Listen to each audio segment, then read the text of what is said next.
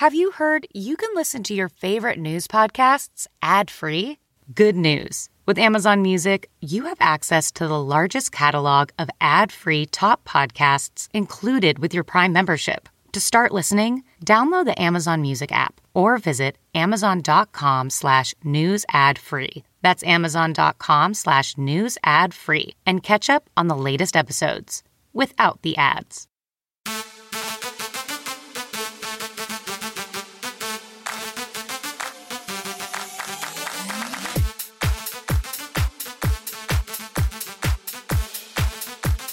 Hey everyone, and welcome to the Lauren Interviews podcast. I'm your host, Lauren Conlin.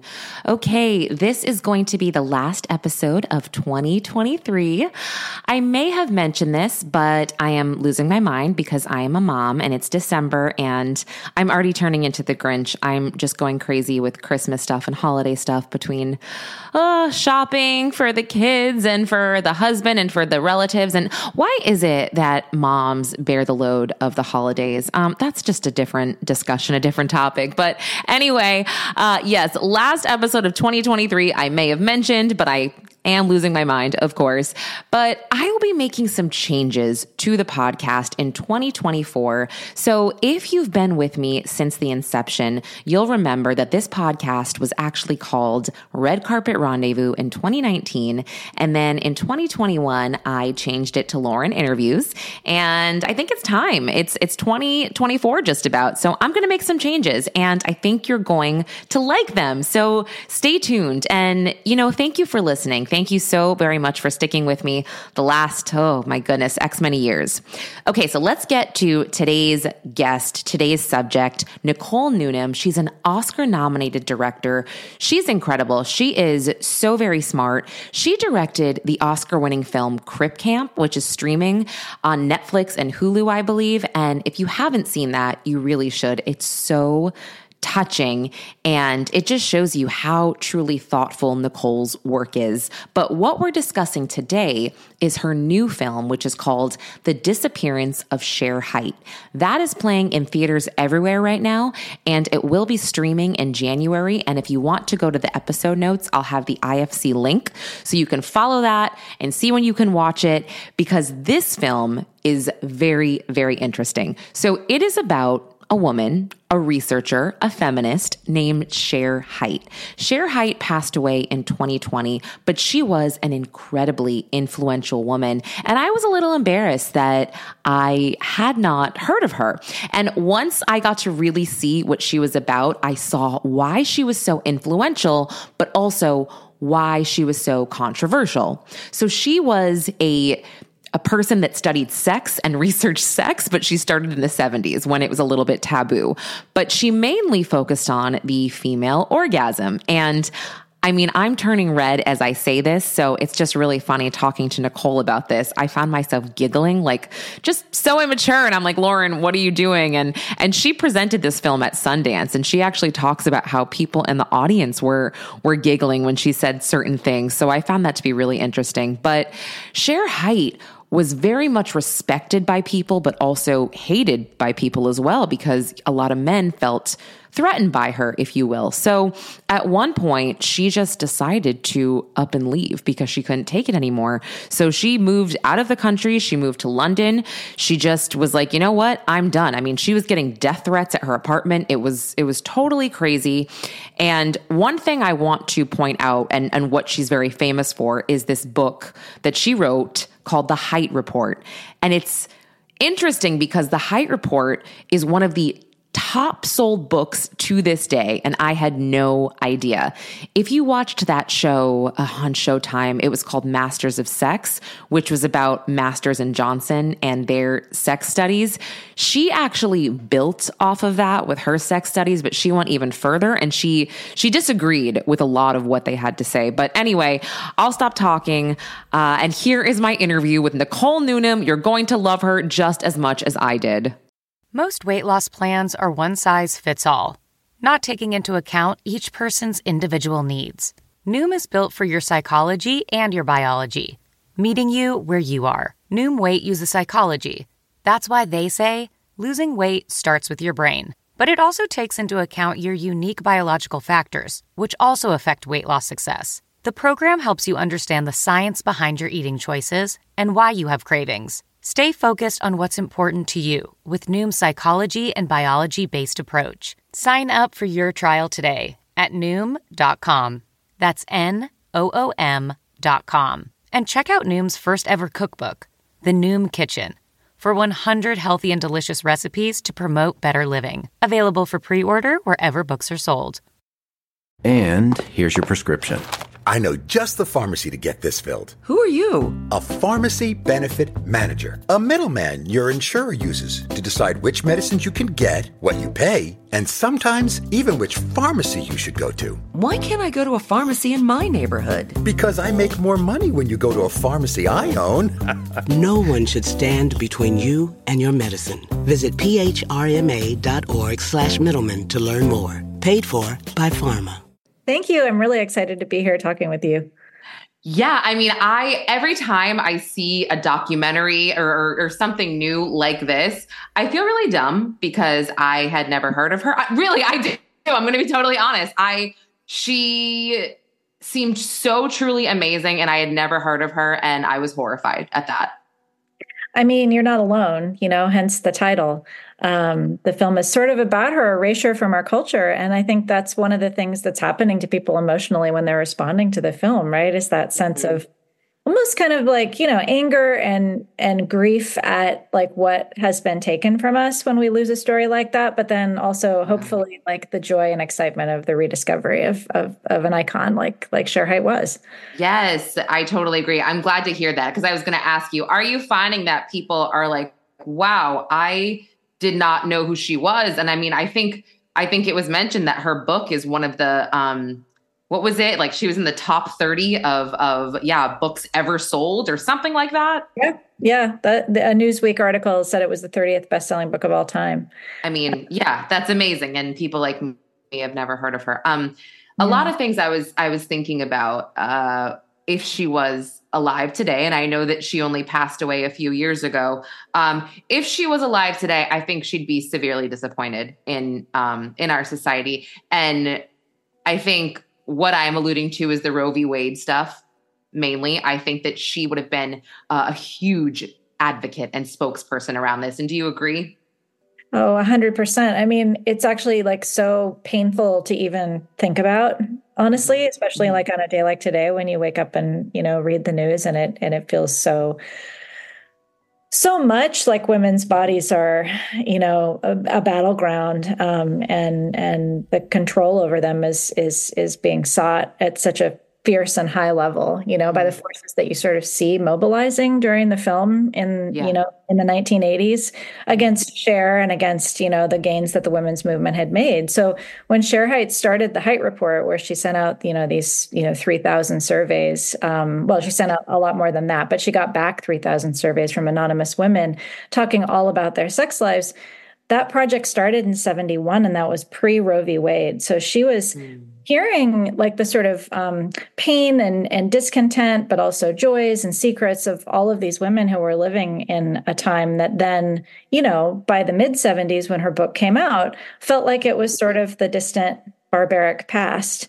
And now we're being kind of drugged back into it again, So to the extent that the film is sort of about these cycles of progress towards women's rights and then a backlash against it, and then the resurfacing of information kind of, that's been suppressed, and that sort of cycle repeating itself. I think the big question we're sort of asking with the film, among others, is like, does that have to keep going on? I mean, do we have to keep suffering this? Or is there some way to break out of it? And I find personally like inspiration in all of the amazing creative work that Shere did and that the movement did, to make the breakthroughs that they did in the first place. And so I think we're trying to gift back some energy and positivity and inspiration through her story, as much as we are kind of like pointing out the devastating nature of this endlessly repeating cycle of suppression of our push towards equality, Yeah, absolutely. Absolutely. And, I think it's amazing what she did in the 70s, 80s, 90s and beyond. And I find myself I'm not a shy person. I promise you I'm not. You can ask anybody. But I do still feel shy. And I feel like I'm getting red even talking about this. I feel shy talking about just women's sexuality in general and asking for what we want and when we want it. And so, I mean, this film is like, I would just recommend it to all of the shy women and girls out there who are like, you know what I mean? It's almost like you got to see this. I totally do. I mean, we had that experience working on the film. We had women and some amazing men, but like from all different generations working on the project, you know, and even in our edit room, we went from like early 30s to late 70s. And we were all experiencing like going through a process, even just like engaging around this material day after day and having to have conversations where we used words like clitoris, which a lot of people, frankly, have never said. You know, I'm not totally sure how to pronounce it. And how I laughed when you said it. Sorry. It's like an innate thing. I know, but that's a thing, right? And so here she is in the 1970s going on the nightly news and talking about clitoral stimulation, and we still blush talking about it. And I've had to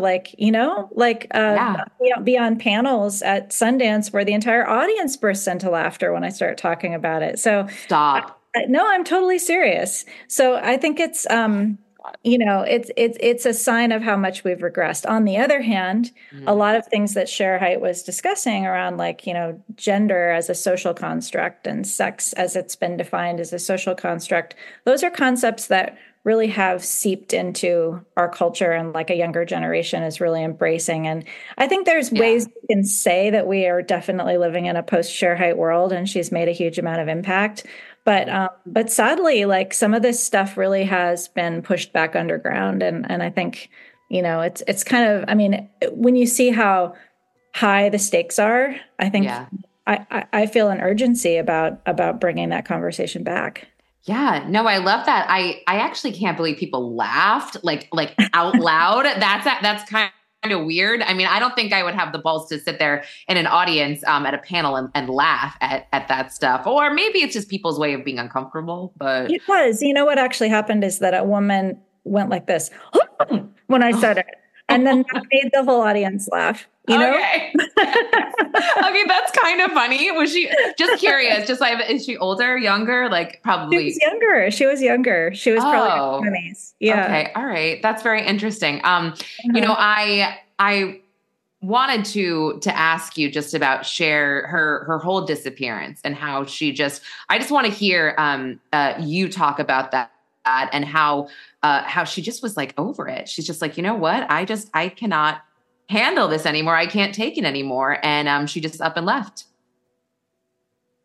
Yeah, I mean, I think, you know, we really felt and we tried to convey in the film that you can see in the footage how she's having to kind of like disappear into herself almost, as, you know, as well as like disappearing from the US and renouncing her citizenship, which she ultimately decides to do. I think it's because she couldn't even be herself here. You know, she was getting death threats on her answering machine. People were like exposing her address on the news. It was just like a constant barrage of hate. And her reputation had really she had been turned into this kind of caricature of a man-hating, insane person, you know? Yeah. So who can actually live like that? And I ended up feeling like it was another example of her kind of almost like punk rock radicalness that she chose a different path for herself. You know, she chose to move to Europe. She chose to renounce her citizenship and make a statement in that way. And she chose to become part of kind of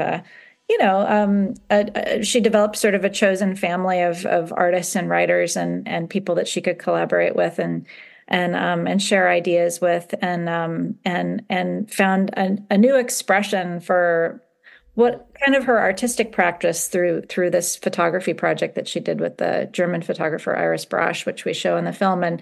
And so I think it's like an example of like, you know, how someone like that can get silenced.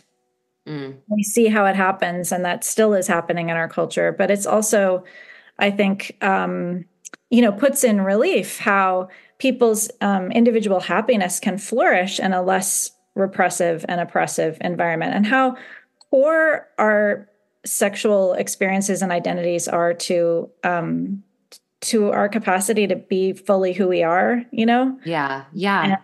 and how damaging it is when people are judged or threatened or oppressed for trying to express them.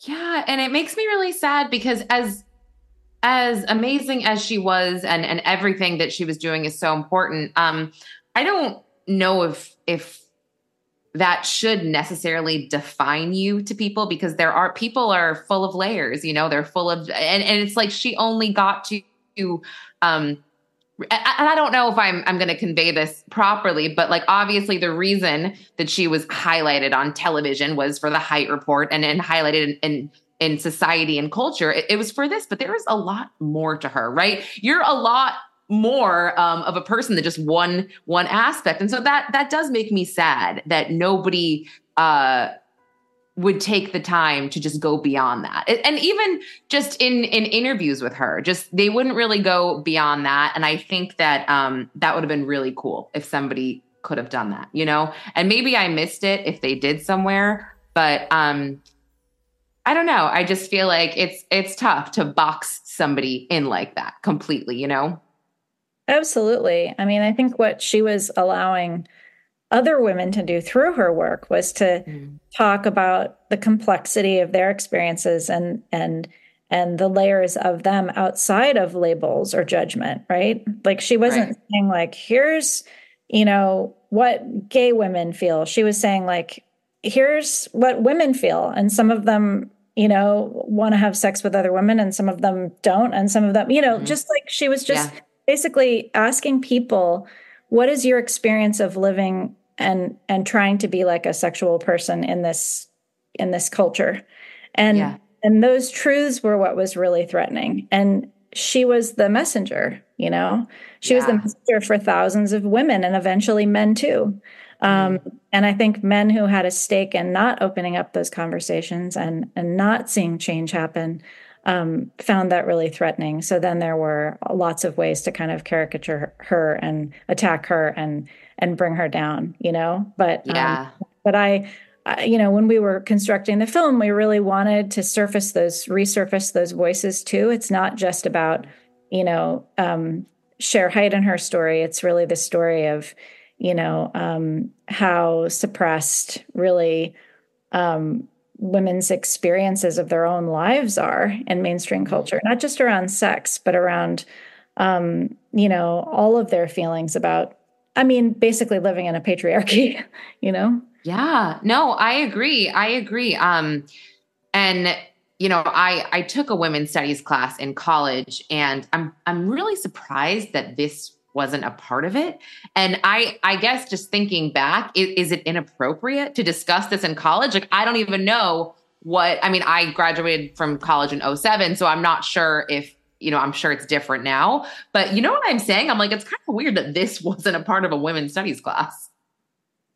Yeah, it kind of is. But again, it's kind of, I think one of the ways that Shere Hite was attacked was because her work was also asking people about their feelings, and she was always saying like, feelings and love are like a huge thing for women. They're a huge thing of like how we, and not just women, but especially for women, like how we navigate our lives and what we care about. And as such, they are very trivialized in kind of our mainstream culture and media. And she was always saying like, that's not trivial. That's actually like the stuff of people's lives, So I think that definitely like, applies to academia as well. Right. Like if she's considered like a hardcore scientist, or these things themselves are seen as sort of like soft or pop culture-y or something like that, then she's, I think that's one reason why she's kind of been filtered out of women's studies. But also, I think her reputation was, a woman told me at a screening in New York that she had written, an incredibly like highly esteemed book about love. And she had put multiple references to Shere's work in her book. And her editor told her she had to take it out so the book would be taken seriously, So wow. The damage that was done to the legacy of the work was really pretty extraordinary. And I think that's also why, you didn't have her taught in your women's studies class. That's really interesting. I did not think of that. Oh my gosh. Well, Nicole, just a little bit about you. I loved Crip Camp. I thought that was so inspiring and just, I loved it. I watched it with my husband, and I think that your projects are so amazing and so thoughtful. And, I'm excited to hear about what you have coming up next, if you can share that at all, only because what you've done thus far is just so wonderful. Thank you so much. I'm not sure if I should talk about future projects. Okay, you don't have to. You don't have to. I'm really excited about both of the projects that I'm cooking up, and one is set in the 1600s, and one is set in kind of 1960s through today, and but both of them are about iconic women and women who have been misunderstood in our society and throughout history. So that's been it was really exciting to explore themes like that in Share Height, and I'm really excited to continue to do that. So yes, okay, you don't have to say anything else, but that makes me super excited. Okay, so The Disappearance of Share Height is now in theaters. Am I right in promoting that? It's in theaters? It is. It's in theaters across the country, and if you go to shareheightdoc.com. IFC Films, who's releasing the film, has a website where you can kind of, type in your location and find showtimes near you. But it literally is like over the country, which is very exciting. And then it'll be streaming in the beginning of the year. Yes. Okay. The beginning of the year. So, well, gosh, that's in a month. I will put all of that in the episode notes where people can watch, because it really is. It's really eye-opening and it's super interesting. And especially for people like me who were like, hey, she's really smart. She makes a lot of good points. I'm blushing, but I really want to hear this. So, well, thank you so much, Nicole. You've just been lovely. And I just wish you the best of luck with everything. Oh, thanks. Thanks for doing this. It was great to meet you. Okay, that was Nicole Newnham talking about her new film, The Disappearance of Share Height. Like I said, head to the episode notes to see where you can see it, where you can stream it. And I'll be back in a few weeks. I want to thank everyone for listening. And if you want some updates, you can follow me on social media.